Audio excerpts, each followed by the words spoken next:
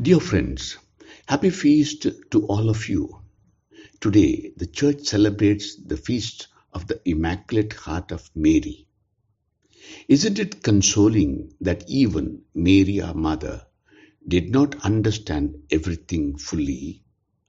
We so often do not understand why painful events happen in our lives.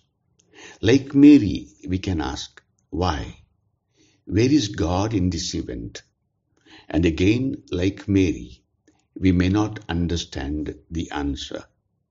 But Jesus goes with us, just as he went home with Mary and Joseph.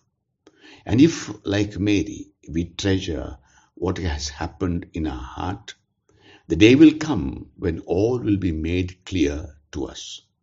Lord, help me to trust you in the dark times, even when I don't understand.